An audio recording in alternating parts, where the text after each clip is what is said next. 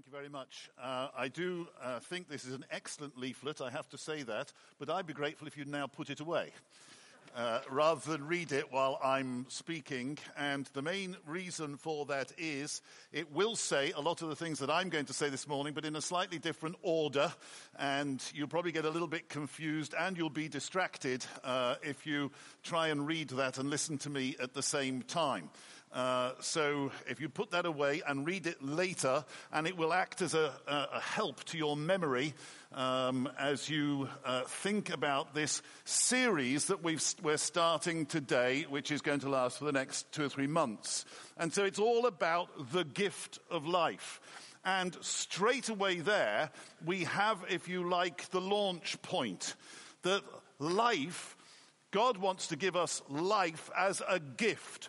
He doesn't want us to have to work hard for the life that we enjoy with him. He doesn't want it to be hard labor. He doesn't want to put rules of religion onto us, or even rules of commandments and obligations onto us. He wants to give us a gift that allows his life to come inside of us and to work out from inside. So what he does is not to impose rules on us like the 10 Commandments or even the teaching of Jesus. What he wants to do is to inject something into us as a gift that will start to work out the life of God so that we can live as Jesus wants us to live, enjoy life in this world. And when God made the world, he really made it so that we could enjoy life in this world.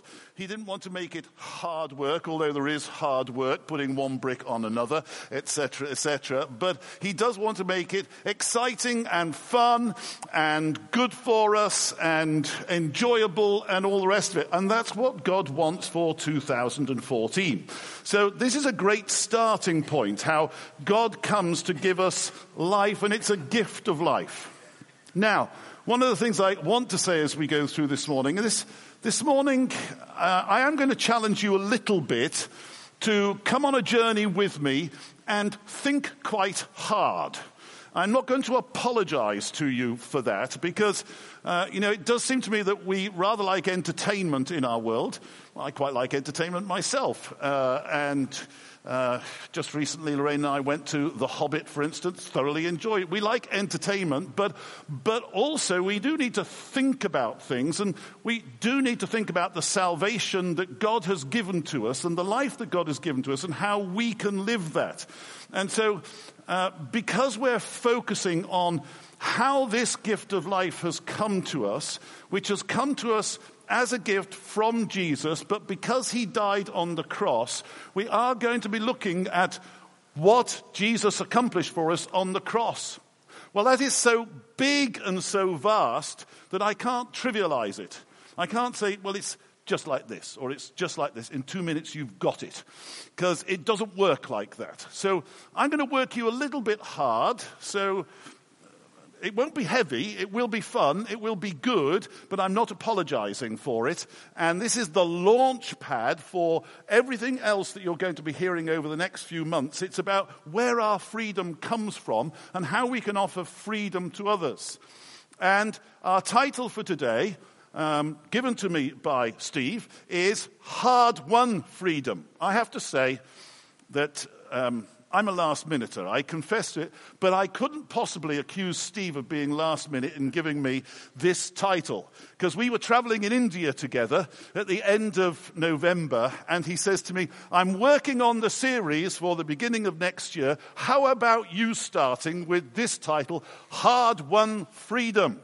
So I've had since the end of November to think about this, and I'm glad, because actually it's,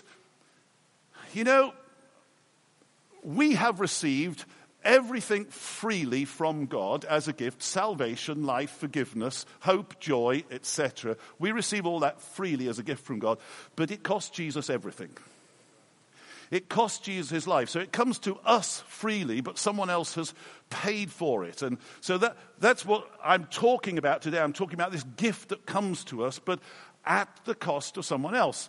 Now, when I started thinking about freedom, I couldn't help but think, I have to say, of Nelson Mandela. And a film that I'm looking forward to seeing very much, very soon, is the film about Nelson Mandela and the long road to freedom. Has anybody seen it already? Yes? Okay, well done. There are some people who are right up current with everything that's going on. I'm hoping to see it soon because Mandela was a giant of a man, wasn't he? And some of us probably watched his funeral service and the Thanksgiving that was given for him in South Africa a few weeks ago. And it was very, very moving indeed. And I think we are all sort of impacted by the fact that here was a man who fought for justice for his nation. He fought for freedom for black people, but he didn't want black people to dominate the scene any more than he wanted white people to dominate the scene. He wanted a partnership between them both. He fought for care for the poor. He fought for education for children within his nation. Some of you may not know that when he became president, he had quite a comfortable salary, so he pledged to give 1/3 of it away, and he gave 1/3 of it away every year to establish a foundation for the education of children in his own country, because education, of course, is a significant step for freedom of children across the world. And so he put his money where his mouth was, where his heart was, where his convictions are. And the testimonies that were given at that Thanksgiving for Mandela were extremely moving. And I have to say, I thought President Obama's was absolutely masterful. And if you haven't seen it, go onto the web, have a look at it. But Obama's testimony to Mandela was absolutely powerful. But here was a man who, by paying a price himself, by spending 27 years in prison himself, very much to his own cost, opened the door for freedom for many of his fellow human beings, and what's more, influenced the world. When he spoke about the power of forgiveness, that has moved people across nations. There is no question about it. Now, there's still lots of things that need to be sorted out in South Africa. That is by no means a perfect nation, but it's not my purpose here to give a political rant. But you think of a man who laid down his own life to a large extent for freedom for a nation. This freedom that people now enjoy in South Africa cost this man a huge amount of personal suffering and conflict and injustice and all the rest of it in order to see this situation changed. But he still wasn't a saint, of course, as he confessed himself. And when I thought about that, you couldn't help but think, well, now, Mandela was a giant of a man, but Jesus was a colossus. I mean, by comparison, what Jesus did was absolutely huge. He was also looking for freedom, but not just for a nation, but for nations. He was looking for people to come out of a slavery and bondage which he saw that they lived in spiritually. We'll come back to that in a moment, in order to find freedom in the love of God, and to be projected out of this horrible slavery that they were in from nation to nation to nation across the world, and to find life in him, to find a sense of justice and goodness, care for the poor.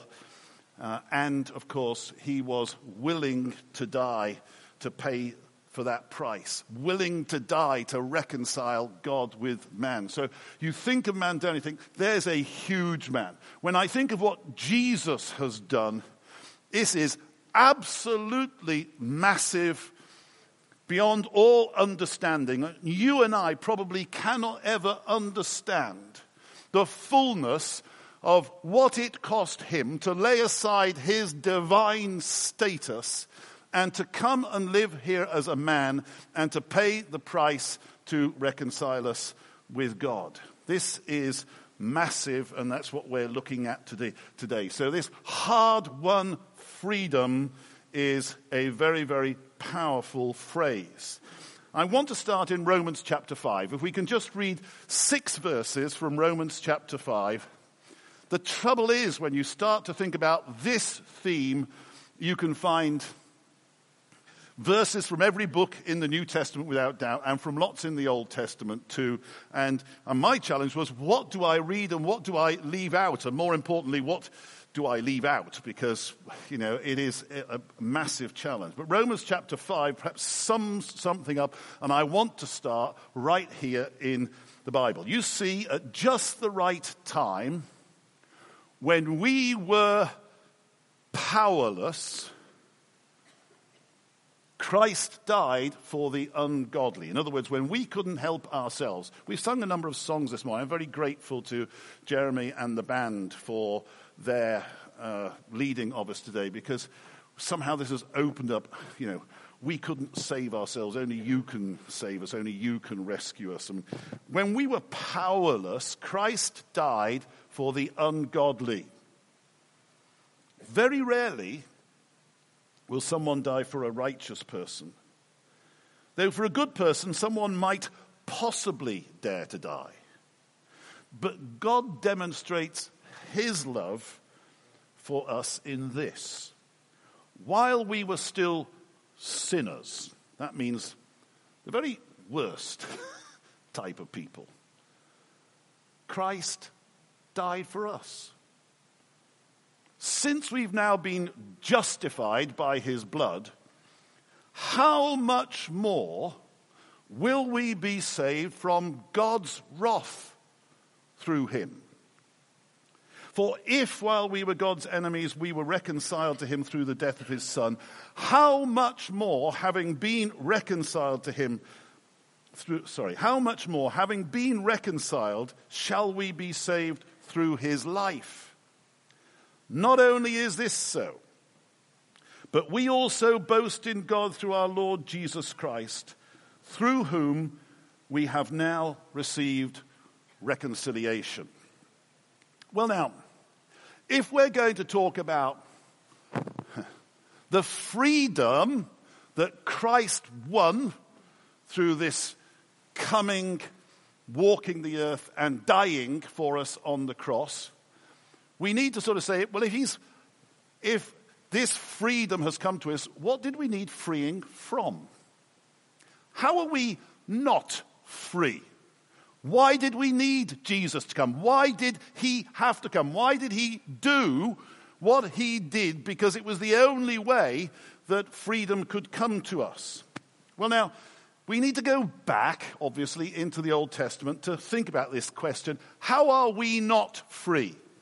And the Bible lays out the problem. Genesis chapter 3 tells us right at the beginning of the book that there is a fundamental flaw and a fundamental problem that actually the rest of the Bible is going to be about fixing. So the first chapter of the book, if I can put it this way, is Genesis 1 to Genesis chapter 3. It's all about how God made the world, how God made men and women to enjoy the good earth that he had made, and how we loused it up all by ourselves. By actually not following the Maker's instructions. And so there is a fundamental flaw in God's people. That is that we were made to live in fellowship with God, but we consistently do our own thing. And Adam and Eve, the story of Adam and Eve is a picture of us. Okay, when we talk about Adam and Eve, you can't just sort of, point back and say, if only they hadn't done that stupid thing, I'd be all right. Adam and Eve is like a portrayal of the way we all act one way or another. And I hope when I've outlined that, you'll say, yes, that's me too. But it's a portrayal of how we all act one way or another, which is that we're made to live in fellowship with God. And there's beautiful passages in those first 2 or 3 chapters where it says that God comes down and into the garden where Adam and Eve are living in order to have fellowship with them. And he walks with them in the cool of the day. And it's a picture, it's a beautiful picture that speaks of the delightful fellowship that we were made to have with God. But for one reason or another, we decide to do it our own way. We decide, actually, we don't want to live that way as people who are subject to God. We want to live another way, that is by our own self-will and our own independence. And so we leave God out. Now that is essentially pride. If you leave God out of your life, you're basically saying, I think I can do this myself. And that's what the heart of prayer is all about, isn't it? Prayer is saying, I know I can't do this. So please, Lord, would you come and do something? Would you come and change something? I can't change my own heart. I can't change my own desires. I can't, summon up the energy or the will or whatever it may be. There is so much that I can't do.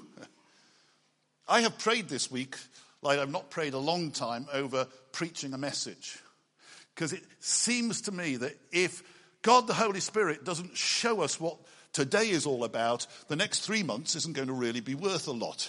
Because everything is rooted in this whole story of the fundamental human problem and how Jesus came to fix that. And so here is the problem. The problem is that we leave God out. There's this proud spirit that arises in us which then makes us self-centered. It's got to. If you leave out the maker of the universe, then how do you live in this world? Well, you live in a self-centered way because you're not living in a God-centered way. There are only two choices. By the way, I did love Ruth's prayer this morning, and I do just want to underline it. We've got all our eggs in your basket, Lord, is what she prayed. And I thought, hey, isn't that good? And you know how you have these sort of mischievous thoughts as other people pray and reflect and all the rest of it? This is what makes church interesting, it always seems to me, is that, there are all sorts of different thought patterns going on as we reflect in different ways. And I thought, is there another basket that we could put our eggs in? Well, there is the basket of self-dependence. There is the basket of independence, of doing it our way. Or will that not just end up with scrambled eggs on the floor? There's only one safe basket, that's for sure. And what we do is we throw away the basket of living with God and walking with God, and now what are we left with? Well, we're left with self-centeredness, which quickly becomes selfishness, because we have to focus on something. That's who we are as people. It leads to an independence, which ultimately leads to separation from God. Now, this story is all told in Genesis chapter 3. I'm not turning there to read through every verse, but that's what the story is about. And that separation from God fundamentally means that we engage in sin. And I'm going to talk a little bit about sin. But this is the journey from walking with God to leaving out. It's a journey that we all go on one way or another. Most of us don't like anybody else telling us what to do. My father was a self-made businessman. He wasn't a big business, it was a small business, but he had about 20, 25 people who worked for him. But his sort of life message was, you've got to do it for yourself, nobody's going to do it for you. It drilled into me something of that human pride. He wasn't a Christian till almost at the end of his life. I remember the huge rows at home over when my mother became a Christian. It was a lively, sparky relationship that they had, and I remember the rows around the table and all the rest of it. But fundamentally, he was a self-made man who wanted to stand on his own 2 feet. That was the way he was going to live. And there is something of that in a good many of us. And I recognize that on the one hand, while I gave my life to Christ when I was quite young, there was a root of self-made man in me. of human pride that wanted to do things my way.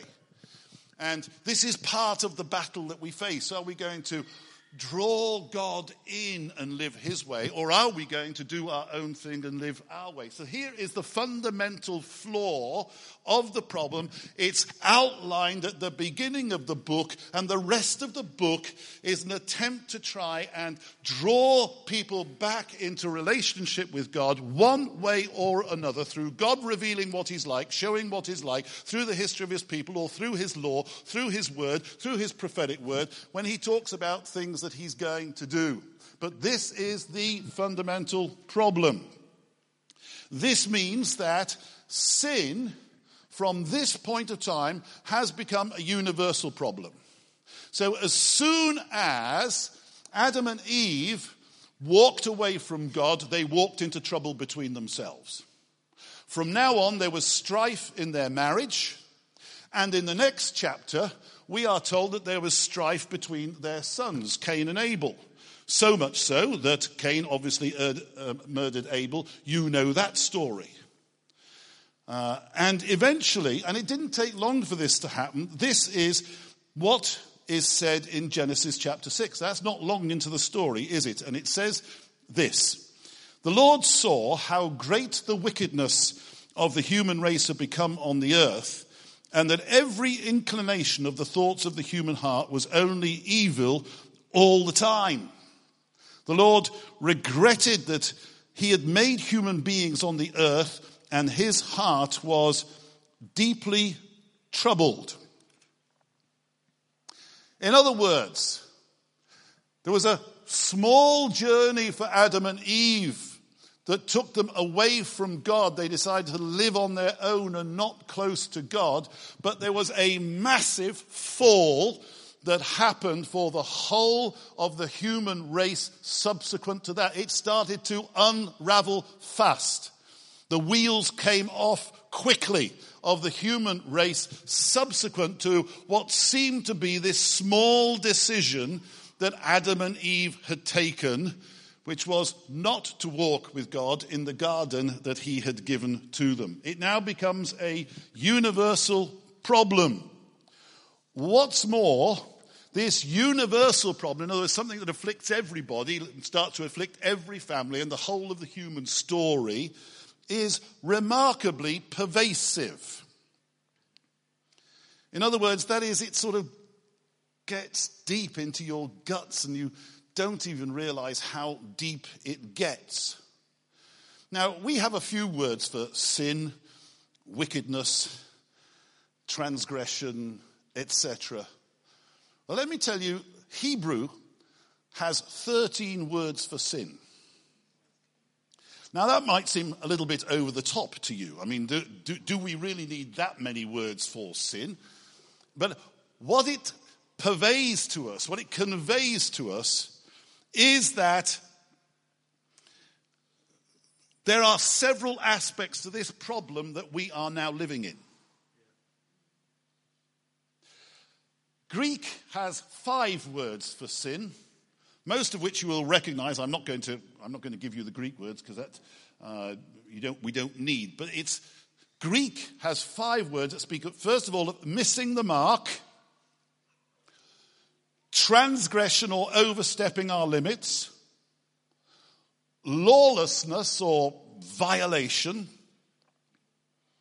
injustice and lack of compassion, and finally, the final word is a word that means degeneracy. This person is thoroughly rotten. You have these 5 words in Greek. All of them come out in the New Testament, and all of them are words that the cross of Jesus came to deal with. Now, I say that because the Bible sees this sin problem that starts from what looks like a small decision made up here. I think I'll do it my way.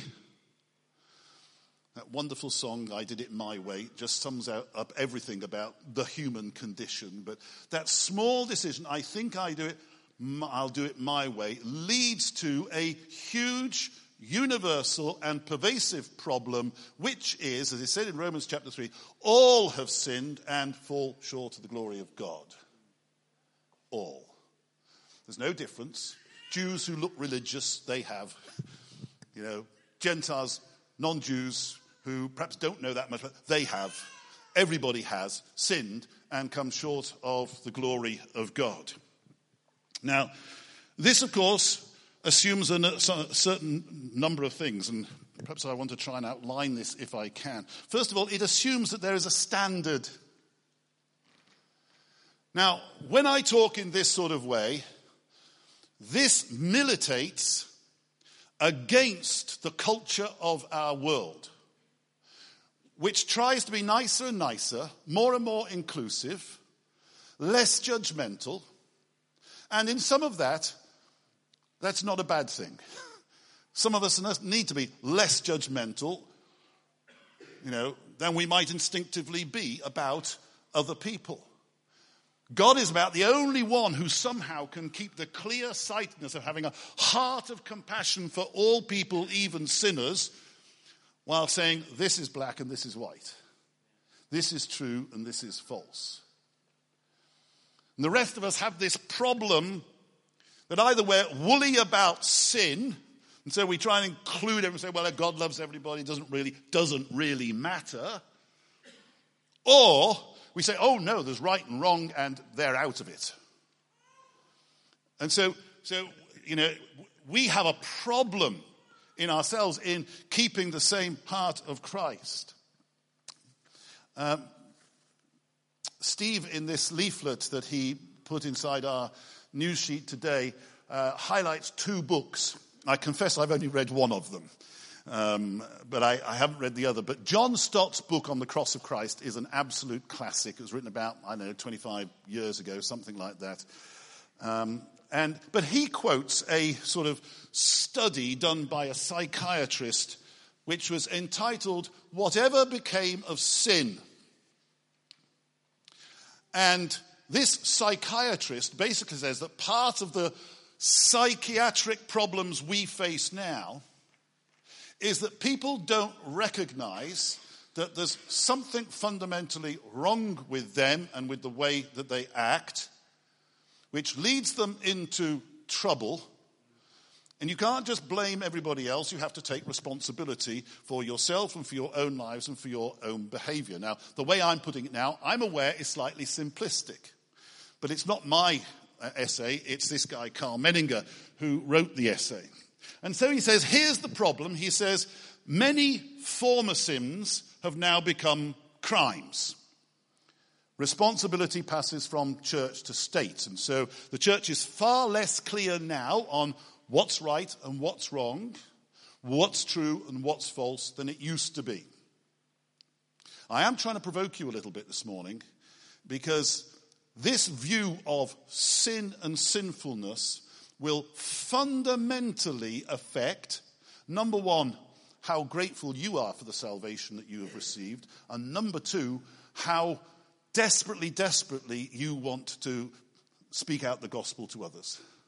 Because you will understand it's the only key that will set people free. If Jesus Christ only really needed to stick a sticking plaster on the human race, he wouldn't have come and walked through everything he walked through, and particularly died on the cross at the end when he said, this is the cup that I must carry in order to fulfill the Father's will. He would have done something much easier. Well, let me show you how to live.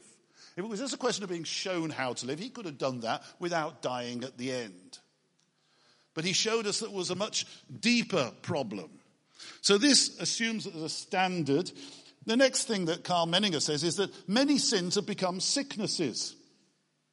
So punishment is replaced by treatment. What you need is to recognize where this comes from. This comes from bad parenting. This comes from poor society. This comes from the DNA that you have now. And you know, almost like every month it seems as though you're reading, well, maybe there's a gene. You know, wouldn't we all know it? You know, an overweight gene. You know, so I can blame it all on, you know, my genes instead of my appetites. And the real fundamental problem of why I'm a couple of stone overweight is I eat too much. Do you understand? Right? I mean, this is... So I'd love to play... I really like to... It's all right for you thin people. You don't understand it quite like I understand. And maybe there is some metabolic differences between us, but given my metabolic makeup, I ought to eat less. Okay, but I don't like that, and I especially don't like sitting alongside you thin people who have a different metabolism and who can eat anything. I find that deeply, deeply frustrating, and I want to blame it on my genes. But I need to blame it on everything that I take in through here. Do you understand what I'm saying? So there is an element of human responsibility here, and we're all the time trying to blame others. Is there a homosexual gene, or is there a choice that is made?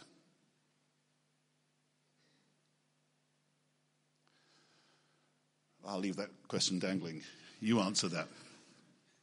But you understand over all sorts of issues, one of the things that we're trying to escape from is the deeply pervasive problem of sin.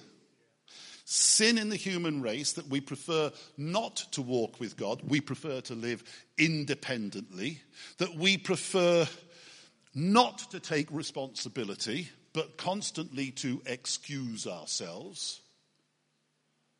And maybe freedom comes when we take some responsibility. So Carl Menninger says, we need to understand, and I've just quoted one little bit of a sentence that he quotes here, that sin is implicitly aggressive. It's a ruthless hurting, a breaking away from God and the rest of humanity. Because once you've left God and his standard of love, compassion, justice and fairness out, you can make any other rule your rule of life. But if we've got God setting the standard for how we walk and live in love and compassion and justice and fairness, then we're going to have to stick by his standard. The problem is we don't want to, we don't like it, we don't like God setting the rules for us, we don't like God saying what should happen in the world that he made. And that's the root of the problem. How are we not free? This is, to a large part, how we're not free, if we'll understand it. At least, that's the Bible's answer. Try and find another one if you want. But that's the Bible's answer, and that's what's behind the work on the cross, Christ's work. So how does Jesus set us free? Well, basically Jesus sets us free, first of all, by showing us there's another way to live. We can live with God at the center. If anybody put all his eggs in the God basket, it was Jesus. And Jesus loved to do his work, and then when he'd finished doing his work, he loved to live in his presence, go into his presence, pray, etc. So Jesus put his eggs in the God basket. So he comes and he shows us there's another way to live, and that's part of our seeing how he lives in the presence of God and in the power of God and in the life of the kingdom of God and in wanting to see God's kingdom come all around him, in living missionally to get the love of God out there. That's how Jesus lives. But as the New Testament goes on, it's clear that this freedom comes to us fundamentally, finally, through the cross. He demonstrates there's another way to live, and then he shows, and I'm going to open up to you the kingdom of heaven so you can live differently. And this is how it comes through the cross. And every book of the New Testament, and I really wish I could sort of grab more and more out of this, but every book of the New Testament talks about the cross as being the center of this thing. Mark's gospel starts the good news of God. Jesus came declaring the good news of God. Chapter 8, big debate. Who's Jesus? Is he the Messiah? Is he the Messiah? And he shows them that he is the Messiah. They've seen something. At the foot of the cross, in Mark's gospel, you have the Roman centurion who stands there and says, whoa, this man was the Son of God. In other words, if you want to understand who God is, good news comes, all sorts of signs, wonders, da-di-da, revelation to the disciples. But if you really want to see who God is and who the Son of God is and where the Son of God is made known, it's at the foot of the cross. Because even then, there, Gentile people, non-Christian people see God revealed. It's a powerful, and Mark's gospel is written like that, so that we see this unfolding revelation. Now at the cross, we really see it. In the Acts of the Apostles, every time they preach the gospel, well, almost every time. There is one profound exception in Acts chapter 17. Almost every other time, the cross is at the center of their proclamation. In John's gospel, it's about the Lamb of God who takes away the sins of the world. In Paul's letter to the Romans, it's all about what happened on the cross. And in 1 Peter chapter 1, likewise. All the way through the New Testament, you've got this good news focusing on the cross. So what's happening at the cross? Well, I'd like to just try and highlight this as best I can. At the cross, there are three big pictures that I want us to see. First of all, there's a legal transaction going on. Jesus voluntarily takes responsibility for our sin and dies our death. One of the things I quite enjoy doing is inviting somebody out, to meet for lunch. And then, the bill comes and I snaffle it. And I pay the bill. Why? Well, I just like blessing people, I suppose. Even if we've been talking about difficult, I'd like some blessing in there. I paid the bill. They go away thinking, he's not a bad guy. That's not why I do it. But they go away blessed. They go away free. They were wondering how they were going to afford this lunch. And I pay the bill, and it's done for them. This is what's happening on the cross. It's a legal transaction. Jesus has paid a bill. He's taken responsibility for our sins himself voluntarily. He says, I'll pay the bill. I know this is ever such a simple picture, but he's just saying, I'll pay the bill. You messed up, I'll pay the bill. You were driving the car when drove into somebody else, I'll fix it. This is a legal, now it's much bigger than that, of course, and I'll come to that in a moment. It's much bigger than that, but there's a legal transaction going on here where Jesus takes responsibility for our sin and dies our death. Richard's trying to move me on here. There's a relational...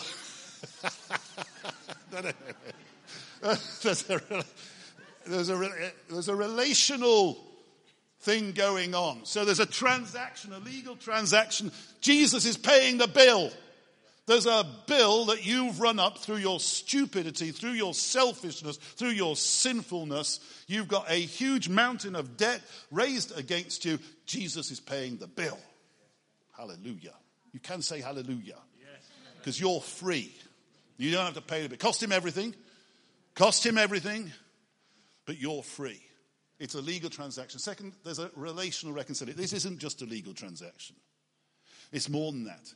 It's a Father breaking in through the Son to say, I'm going to tear these barriers down that separate you from God.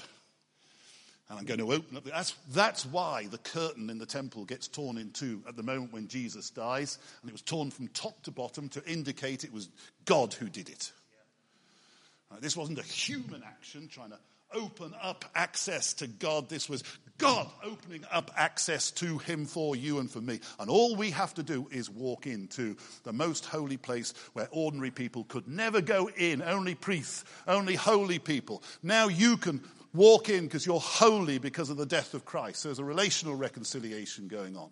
Jesus tears down every barrier between God and us. And finally, there is a fundamental exchange, which is that he takes the curse for us, the curse that comes to us because of our sin, the curse of death. By the way, the death was not part of God's original creative plan. The Bible is very clear about this, that God intends us for eternal life. But death was a penal event. In other words, it was a penalty for this sin that we commit in stepping away from a relationship with God. And God says, I can't allow people who've stepped away from walking with me to live forever. And so death is a penalty. You and I were not going to die. That's why Jesus comes and by the power of his death pays the price of our death, dies in our place when we were due to die, so that we can now receive the life that comes through the resurrection power of Jesus working within us, and we can live forever. Amen? So the death penalty has been rescinded, totally removed by the death of Jesus Christ, because he's carried it for us. And this is a fundamental exchange, that he takes our curse, he takes our penalty, so that we can receive his blessing. Please say hallelujah or something like that. Say, isn't this good? Because this is good news, all that Jesus has done for us, and he's brought us into incredible freedom. Okay, now let me try and unwrap this. What you find is you start looking at the cross and you take a layer off, and you take another layer off, and take another layer off. This is really good. And then there's layer after layer after layer. And actually, Steve refers to some of that in that very good leaflet in your news sheet. Please do read it later. But let me try and take the layers off a little bit about how Jesus sets us free. It's a complete freedom. And the Bible gives us several different pictures, because one picture won't do. And what Christians have tried to do over the years is say, it's like this. Well, it's like this, but it's like this as well. It's like this as well. It's like this as well. There are several pictures in the Bible for how this works. So the first picture is the picture of sacrifice in the temple. Now, if you understand anything about the Old Testament and temple and sacrifices and all the rest of it, it was this, that because of our sin, God is so holy we can't enter the presence of God as we are. And there is a profound truth in that for every single one of us. If you go to an Anglican church, most services you start with what is called the General Confession. The General Confession basically says, sorry God, we've sinned against you in thought and word and deed, with things we've done and with things we've not done. And some of the older forms of the prayer say, and there is no health in us. And some of you who have Anglican roots will remember. Eileen's nodding. She was the daughter of a vicar. She remembers it well. So, that's true. And the temple was a way of saying, somebody's got to pay, animals pay, blood has to be spilled. We can't walk our way into the presence of God as we are. We need God to do something. We need blood to be shed. And so there's a picture of the temple, and it says the wrath of God is turned away. Theologians call that the atonement. It's one aspect of what's going on. There's a second picture. It's like slaves in the marketplace. Now, we don't really understand this. We can imagine a little bit of it from films like Amazing Grace and Wilberforce and all the rest of it. We don't really understand the fundamental aspect of this, but in Roman society, slavery was a big deal, and if you got into financial trouble, it also happened in the Jewish society, but I don't want to go there. But you could become somebody's slave to pay your debts. It's actually a very powerful picture of sin that enslaves us, but we'll come back to that again in a moment. But somebody can come along and buy you out of slavery. A family member can come along and buy you out of slavery. Or a wealthy person can come along and buy you out of slavery and make you part of their family. And they adopt you and give you a family name. That happened a lot in Roman society. So, what's going on at the cross? Well, sin's being paid for, the wrath of God's being averted, but also you're being bought out of the things that enslaved you into a life of freedom. Jesus said in John chapter 8, whoever sins is a slave of sin. But if the Son sets you free, you will be free indeed. There's a freedom for God's people. We don't have to live this life of sin constantly being a cycle we can't break out of. Come to that again in a moment. Third picture is the picture of the courtroom. We are like criminals in a dock, but God declares us, because of the death of Jesus, not guilty on the basis of Jesus dying in our place. This is a verdict which is declared now, which stands good for eternity.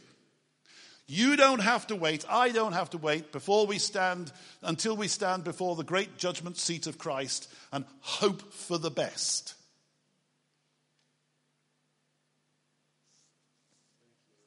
Hallelujah. God declares us not guilty now and forever, and it's a verdict that has been passed because of the blood of Jesus. Fourth picture is one of family. It's like a family that's been divided relationally. We're offered reconciliation with the Father and his love pouring out into our lives. All of the previous actions needed to happen because of this one. If there is a root that underlies our salvation, it's about this one, that God's a Father. And he loves the human beings that he's made like a father. They're his children. Many of you will know that Lorraine and I have 5 children. They range from the ages of 38 down to 22. I've discovered a truth about them, or through them, that gets more profound as life goes on. When they're little, living in your house, you can impose certain types of behavior with rewards and incentives and penalties. And you get a conformity. When they walk out into the wide world, you are powerless. And you pray a lot more than you ever did for them before. There is no question about that. And the fifth thing is, it's like an enemy whose power is broken. Satan was having a field day in our lives until Jesus stepped in, broke the power of Satan, broke the power of sin, broke the power of rebellion, and changed everything round once and for all. His work is finished. It's defeated. When we hear that cry from the cross, it is finished. It's all about the work of Satan, which is finished once and for all. The work of sin that's finished. All his enslavement, all his accusation, all his condemnation of you and me. His power over our future is destroyed. Yes. Amen? That's why we don't have to have any fear or anxiety about the future. His power over our future is destroyed once and for all by the power of the cross. Hallelujah. How do we receive this freedom? Because there's a problem we've got that we need to get out of, and there's a work that Jesus has done that can lead us into freedom. So how do we receive it? Well, I want to suggest to you 3 basic things. I mean, there's lots of different formulas that are given. And I don't want to give you a formula, but I do want to give you the heart of what's going on here. And there are 3 aspects to this. First of all, we need to humble ourselves. There needs to be a sense of humility, where we say, I acknowledge I'm a sinner. It's not my DNA that leads me to behave like this. It's my jolly self-will. At root, I want to do things my way and not God's way.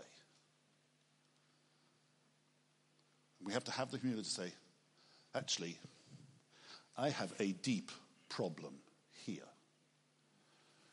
And I need saving. You're not supposed to agree with that. Yes, I am. Lorraine will. Oh, yes. Listen, this is one of the most important things. You don't just need a sticking plaster on your life. You don't need just to be patted on the head and made to feel a bit funny. Hey, you're all right. Yeah, you're a good man, Steve. Oh, thank you very much. That's not what Steve needs. Steve needs a fundamental root and branch change of all that human, twisted, sinful behavior inside of him. How do I know? Takes one to know one.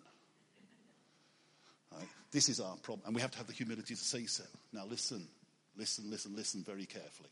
I need saving. You need saving from this twisted nature inside of you that wants to make it yourself, go your own way, not live like God said. That's our pride speaking. Your kids need saving. Parents, you've been given a precious gift in your kids. Wonderful. You see them before you day after day and think, aren't they wonderful? But you see another side from time. Did you ever have to teach them to say no? They do it all by themselves. Did you ever have to teach them to do exactly what you told them not to do? They do it all by themselves. I've seen it in my own kids. I see it now in my grandkids. We've got these beautiful twins. Our daughter Miriam has beautiful twins of 18 months, and they're delightful. And yet we've seen such self-will in them already, doing precisely what they're told not to do. Caris, don't put this in your mouth. No, take it out. Don't. She gets it again. Don't put it in your mouth. I'm talking just a couple of weeks ago. You know, what is that? It's called sin. Now, listen. It's this that Jesus came to deal with. It's your root problem. It's my root problem. It's our root problem. It's the root problem of the world. But Jesus came to break it. So we need some humility. Secondly, we need a sense of acceptance that we understand Jesus Christ has done everything necessary for us. By the way, the reason I just wanted to stick with parents, I hope you pray for your kids. We prayed from this morning in the pre-meeting prayer time that they'd meet God, that they'd come to Christ. Parents, pray for your kids. You cannot bless them into the kingdom of God. At a certain point, they will need repentance, a step of repentance to see they're proud and they're silly and only Jesus can help them.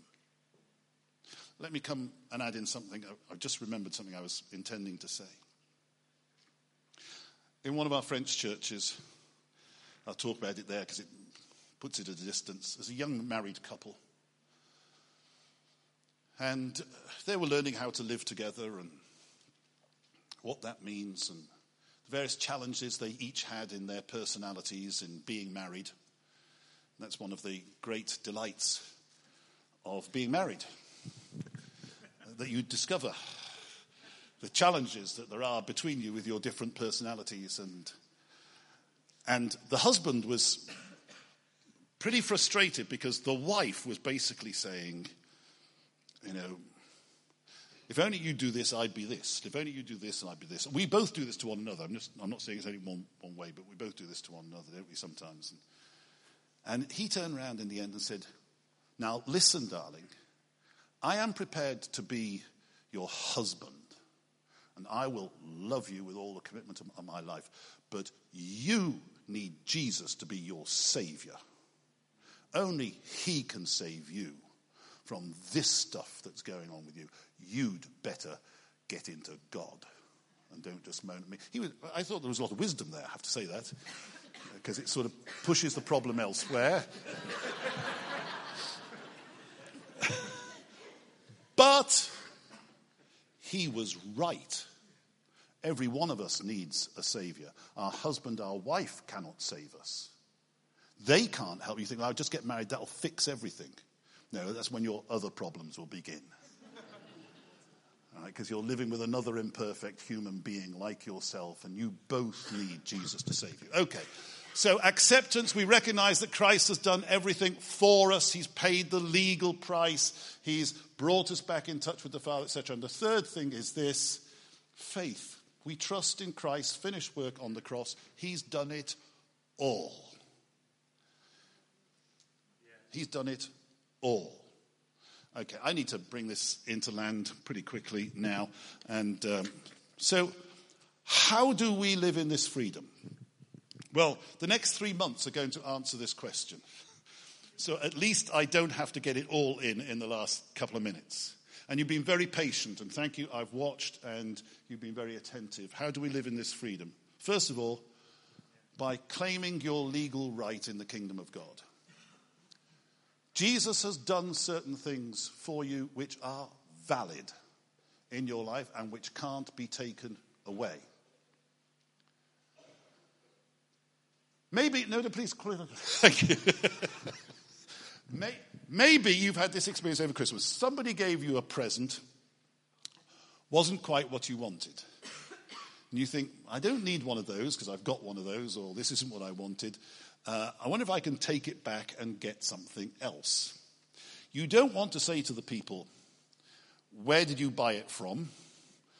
And I don't like it. And have you got a receipt? I mean, you want to shortcut all that. So you go to a shop that you know sells the thing. Say, I was given this as a present. Can I exchange it for something else? And of course you get one of two answers, as you well know. One is, have you got a receipt? No. Sorry. Or, well, we'll give you something else to the same value, maybe. But it's at sale price now. That's all you can get. Have you had that one happen? Anyway. Isn't it wonderful sometimes to take something back to a shop which isn't quite what you want? They say, have you got a receipt? And you say, yes, I've got the receipt here. And you plonk it down on the counter. They look at it, they say, yeah, that's right. We'll exchange it. Because you've got the receipt. The cross is Jesus' receipt, your receipt, that Jesus has done everything he had to do to deal with your sin. Some days you don't feel like a Christian very much. The presence of God isn't beautifully warm, tingly, and wonderful like it was last Sunday in the meeting. Because you're on your own in a rough, tough world. That's when you don't rely on your feelings. And Christians should never rely on their feelings. Never rely on their feelings. By that I mean feelings are good. And if God gives you feelings of warm, tingly blessing and all the rest of it, enjoy as long as it lasts. Because tomorrow it might be a bit more drafty. Right? But you can look to the cross and say, whatever Satan whispers in my ear, Jesus has done it all. That's my receipt. I am free from this. I'm going to walk as a son or a daughter of God. I'm going to live like a child of God. I'm not going to hear the accusation. I'm not going to hear the little voices that say, you're not a very good Christian, are you? The answer is, no, I'm not. But Jesus has paid the price for all my sin, past, present, and future, and I'm free.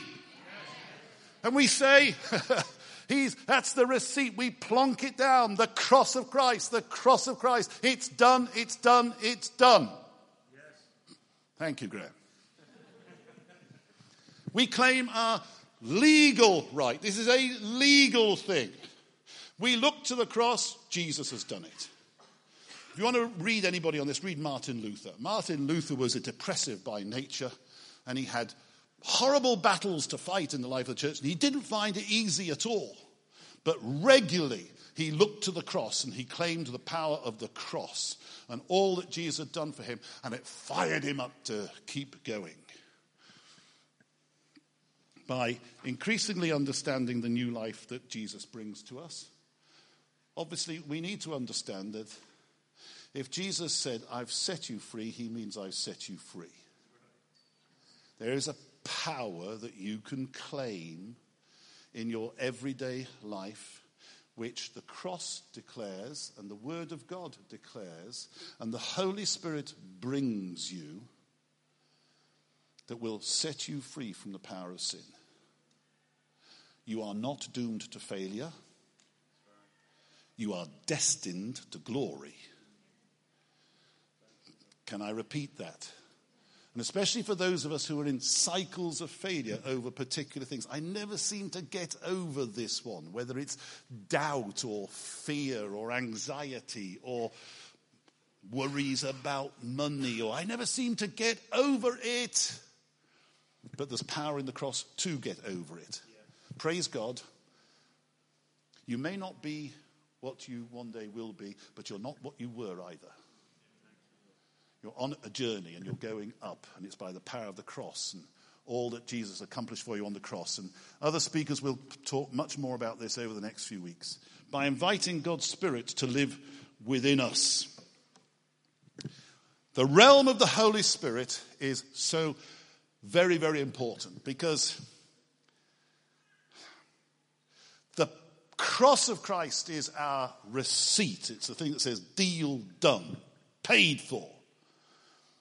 But the Holy Spirit is the powerful presence of God inside of us that helps to tell us, you're all right, you're a son of the kingdom, you're a daughter of the kingdom, you're one of Christ's children, and you're empowered to live a life of freedom, and I'm going to empower you.